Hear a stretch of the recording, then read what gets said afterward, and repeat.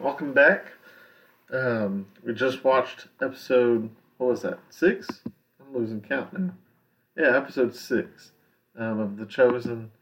And you start to get to see the disciples of Jesus following and kind of the very beginnings of what his ministry could have looked like. And so we're going to keep walking through this. Just first, I want to talk about the episode. We see several things here. We see, the Simon, kind of getting to walking a little bit more with Jesus here. We don't see him as much, but Jesus. One of the things that we'll talk about, I think, more next week or the week after, I think episode 8, is how Jesus recognizes the people and the things that are going on in our lives. And I think that's really important, but we'll come back to that. So we get to see Simon kind of developing and his character and his walk with Jesus. Just the way he looks at Matthew at some points, he's like, maybe softening up in a sense to Matthew.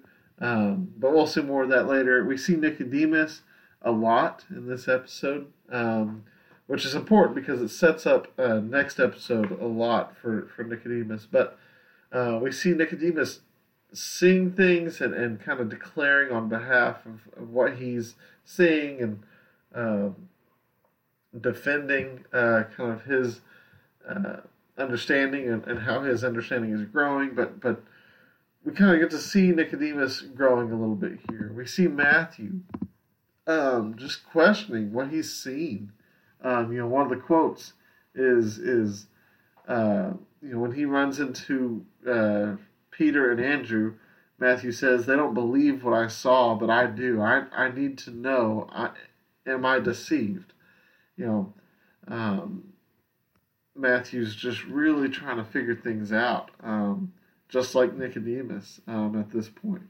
We continue to see Mary challenged and growing in her walk. Kind of one of her biggest things, air quotes, of this episode is she says, "I don't want to interrupt my teacher by causing a scene." And the paralytic responds, "What if you were me?" And she's like, I was you. Just recognizing that she was in that exact same place. We get to see two incredible stories in Scripture, the healing of a leper and healing of the paralytic. The leper, "Please don't turn me away." Jesus says, "I won't. If you're willing, you can make me clean." Jesus heals him. And the paralytic, being dropped through the roof, and Jesus forgiving his sins, being challenged by the religious leaders, and then healing him just to show who he is. So we get to see a lot more in this episode. And, you get to see kind of the disciples just hanging out, camping out. Kind of get to see what life might have been like, on the road in a sense, which is kind of cool. You get to see Zebedee and James and John's parents again, and they stay at their house, and you see a lot of Jesus' teaching, which is really cool. A bunch of stories that we do see in Scripture, and maybe how they would have been taught, and how Jesus probably taught these things over and over again to different audiences. Anyway, we see Abigail and Joshua, the kids of episode 3. We see Gaius again, the Roman soldier. The Roman soldier that guards Matthew, or that's with Matthew. We see Quintus again. We see, all sorts of people. Eden a little bit. Starting to see all these characters again, which is kind of, to me, is always good when they can continue doing this kind of character development. Because the whole point of this, remember, we're not watching The Chosen because it is Scripture. The Chosen is, yes, based off of Scripture, but they take a lot of liberty when it comes to development. We don't know who Peter's wife was, or we don't know if this healing happened in Zebedee's house. We don't know if Jesus looked up and said, "Hey, your faith is beautiful." which would be really cool, right, if he said it to us. But it helps us ask the question again, this whole focus for us, what does it mean to be chosen? What does it mean to follow Jesus? And so we've been walking through that. Little by little, we've been walking through what does it mean to be chosen. And reading this passage out of Isaiah 43. Let me read it again. If you haven't, read it with me. But starting in verse 1, it says, "But now thus says the Lord, He who created you, O Jacob, He who formed you, O Israel, fear not, for I have redeemed you. I have called you by name. You are mine." Point number one, or lesson number one, was, what does it mean to be chosen? It means you are called. It continues in verse 2 saying, "When you pass through the waters, I will be with you, and through the rivers they shall not overwhelm you. When you walk through the fire, you shall not be burned, and the flame shall not consume you." What does it mean to be chosen? It means that you rest. You rest in Him, and you rely on Him for everything, and He'll take you through even the craziest of times. Keep going, verse 3 and 4. "For I am the Lord your God, the Holy One of Israel, your Savior. I've given Egypt as your ransom, Cush and Saba in exchange for you, because you are precious in my eyes and honored, and I love you. I give men in return for you and peoples in exchange for your life."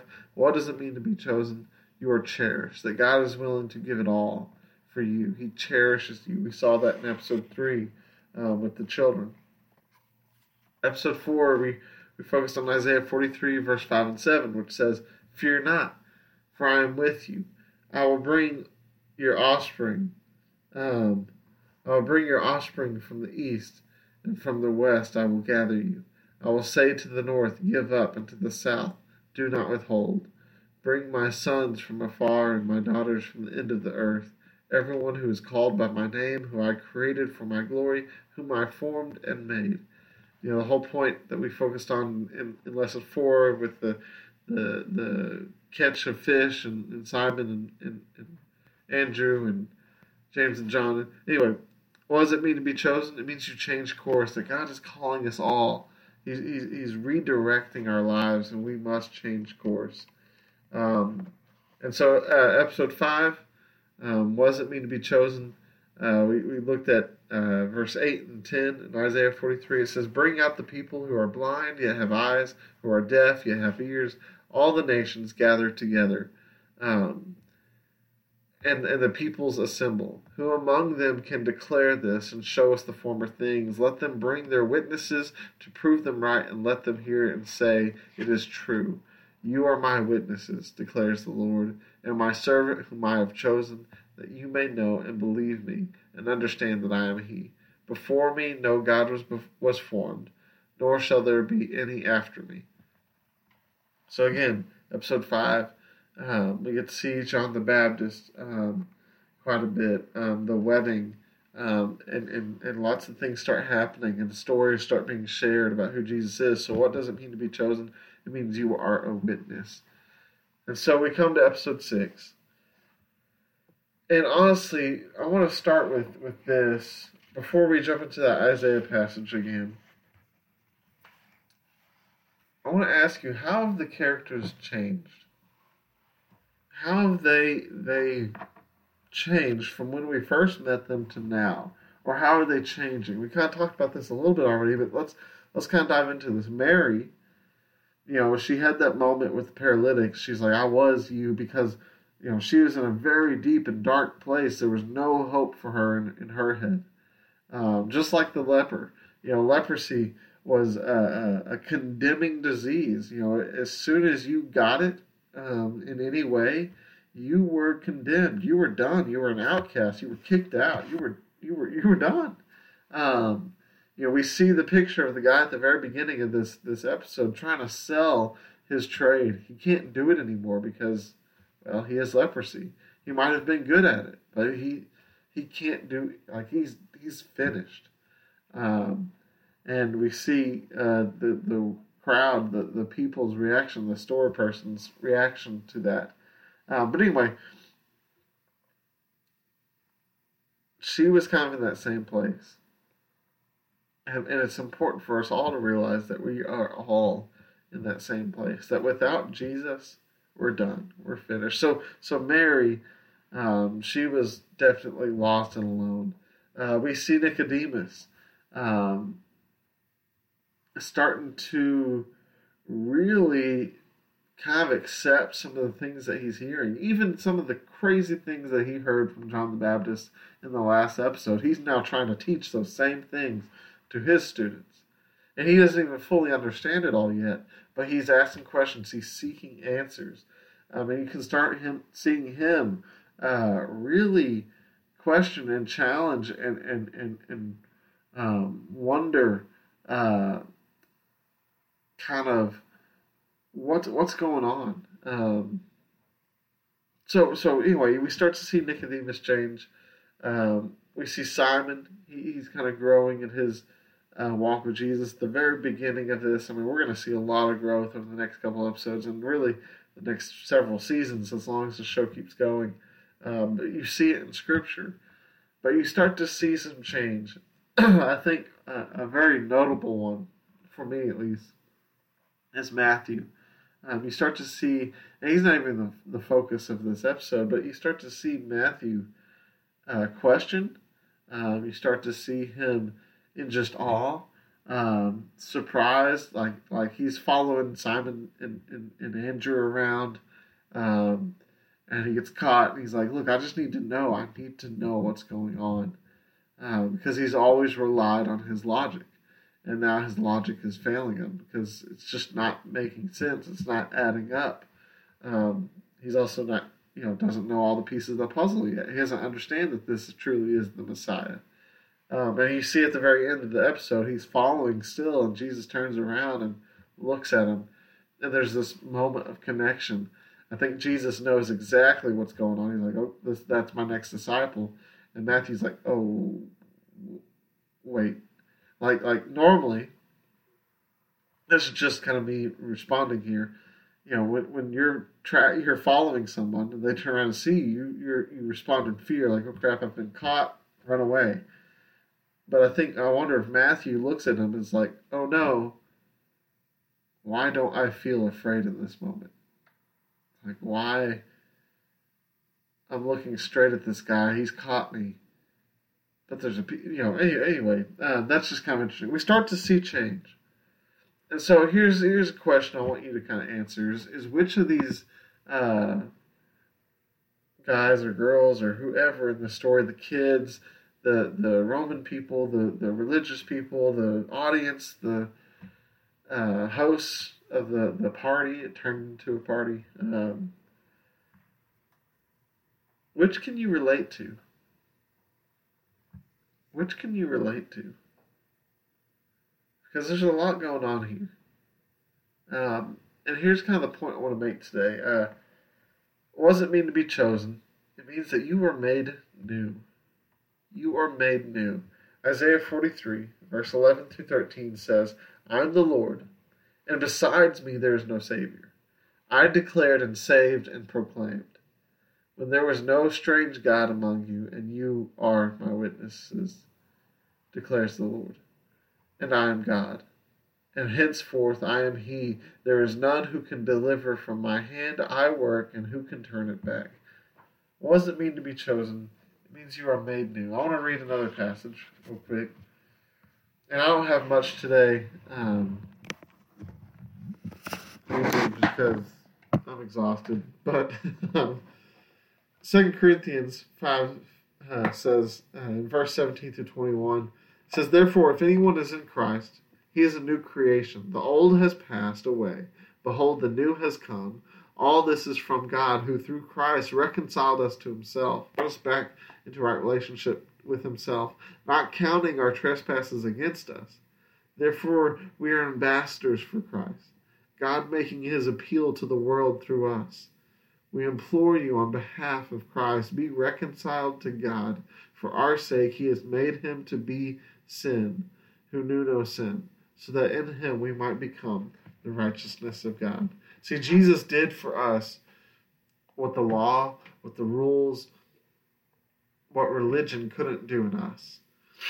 He did for us what the rules couldn't do for us. meaning the sinless Son of God kept the law of Moses perfectly and therefore had no sin of his own to die for. But in keeping with the law, he died for our sins in our place. He suffered our rightful consequence. And so the law exposes our desperate need for salvation that only comes through faith in Jesus, who is the fulfillment of the law, the prophets, and the covenants. This is important because as we read this scripture and as we look at more scripture, we see two covenants. We have this Old Testament and this New Testament, and pretty much they're pointing to this Old Testament, this Old Covenant, this old relationship, set in motion with Abraham and with Moses and David. You have this declaration from God saying, "Hey, I'm going to be with you. Just follow me." And it was all, in Israel fell into this repetitive cycle of sinning, of repenting, of returning, of repeating all of that. Israel became the living and breathing picture of humanity's desperate need for change. They're stuck in this cycle, this sin cycle. God said, "Hey, I'll be with you. Just follow me. Don't sin." And what do? They sin over and over and over again. God enacts these 10 commandments, these laws. What happens? They break all of these laws over and over and over again. And what was God doing? Was he setting them up for failure? No, this is so important. To me, this is something that I've come to learn more and more recently. Is, Israel's persistent failure to keep this covenant with God led to something else. God used this to lead to this new covenant. But why did he do that? Why did he do it that way? And I think it's so important to realize is, God will put some things in our lives just to help us understand that we need him. That there needs to be an overhaul to the whole system. That there's nothing that we can do to earn our way, nothing that we can do to get it right on our own. That it has to be clear to us that the need for Jesus, that we have this need for Jesus to do what we could never do for ourselves. And that means that, this new covenant with Jesus, it wasn't plan B, it was always plan A. But he needed this other, this law to show us our sin, to show us how lost and messed up we are. Are we in that same place as the paralytic and as Mary? What if you were me? Oh, I was you, because I was lost. We got to remember that. Otherwise, we get caught up in not trying to interrupt something that seems decent, something that seems good, because we don't want to cause a scene. Maybe that's exactly what God wants us to see is a scene. If we're just following the rules, not that any of the rules are bad or anything, but they're there to show us that we can't measure up. And if we're just following the rules, if we're just trying to do it by ourselves, we're going to miss the point. Through Jesus, we have forgiveness of sins and reconciliation with God. But that's not all, because just as God said in Isaiah 43:13, there is none who can deliver from my hand. I work, who can turn it back? See, God is faithful to finish what he starts, which means that once we belong to him, nothing and no one can undo it. Even with bad influences, past trauma, sin, some of that can remain in our lives. But so does God. God remains. He never leaves. He never forsakes us. He continues to work in our hearts and minds as we follow him, transforming us from the inside out. Why are these characters changing? Which one of these characters do you relate to? And answer the question real quick, why are they changing? Because they're seeking out Jesus. Even if they're not all the way there yet. They're not a disciple yet. Matthew's not a disciple yet in this show.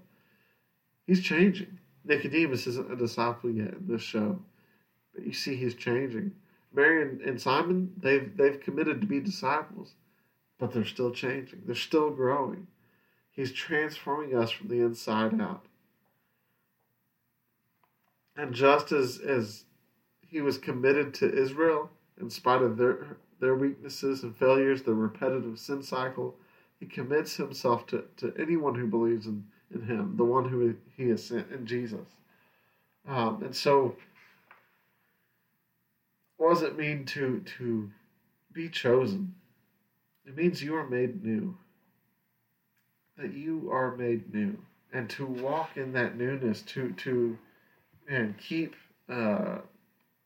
allowing yourself to be transformed and changed. And to let that relationship with Jesus, overhaul the system. Wake you up to what is new and to what's happening in you. And so, what does it mean to be chosen? You're made new. And keep checking out this series. Keep digging into the Word. Revisit 2 Corinthians 5, 17 through 21. Isaiah 43, verse 11 through 13, I think. Or was it 11 through 14? I don't know. But anyway. There's so many good things. We have the leper. We have this paralytic. And they've been made new. They've been impacted because they sought out a guy they didn't really fully understand yet. But just a simple encounter with Jesus, how that transformed their lives. So what's holding you back from the kind of bold faith that the leper had, or that the friends of the paralytic had, or that in this episode that the faith that Mary had to risk interrupting, making a scene again, or the faith that it takes just to be in the crowd listening to the words of Christ. There's so many people to identify with here, and so many examples of what it means to be made new when you follow Jesus, when you seek Him out. So I encourage you, whatever you're doing today, find ways to seek Him out, to follow, and make note of how you are being made new. Let me pray, and then I wish peace on your day as you walk with Him. Father God, we just thank you that you continue to seek us out, that you continue to work in us, and even when we're caught in a repetitive sin cycle.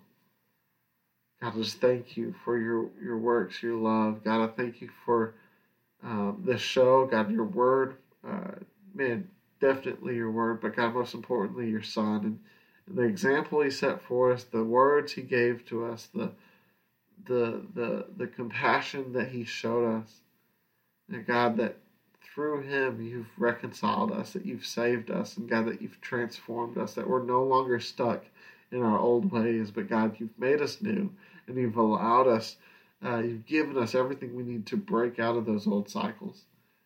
God, through your forgiveness and through your grace. God, help us to follow you and to continue growing in your change, in your wonder, in your goodness.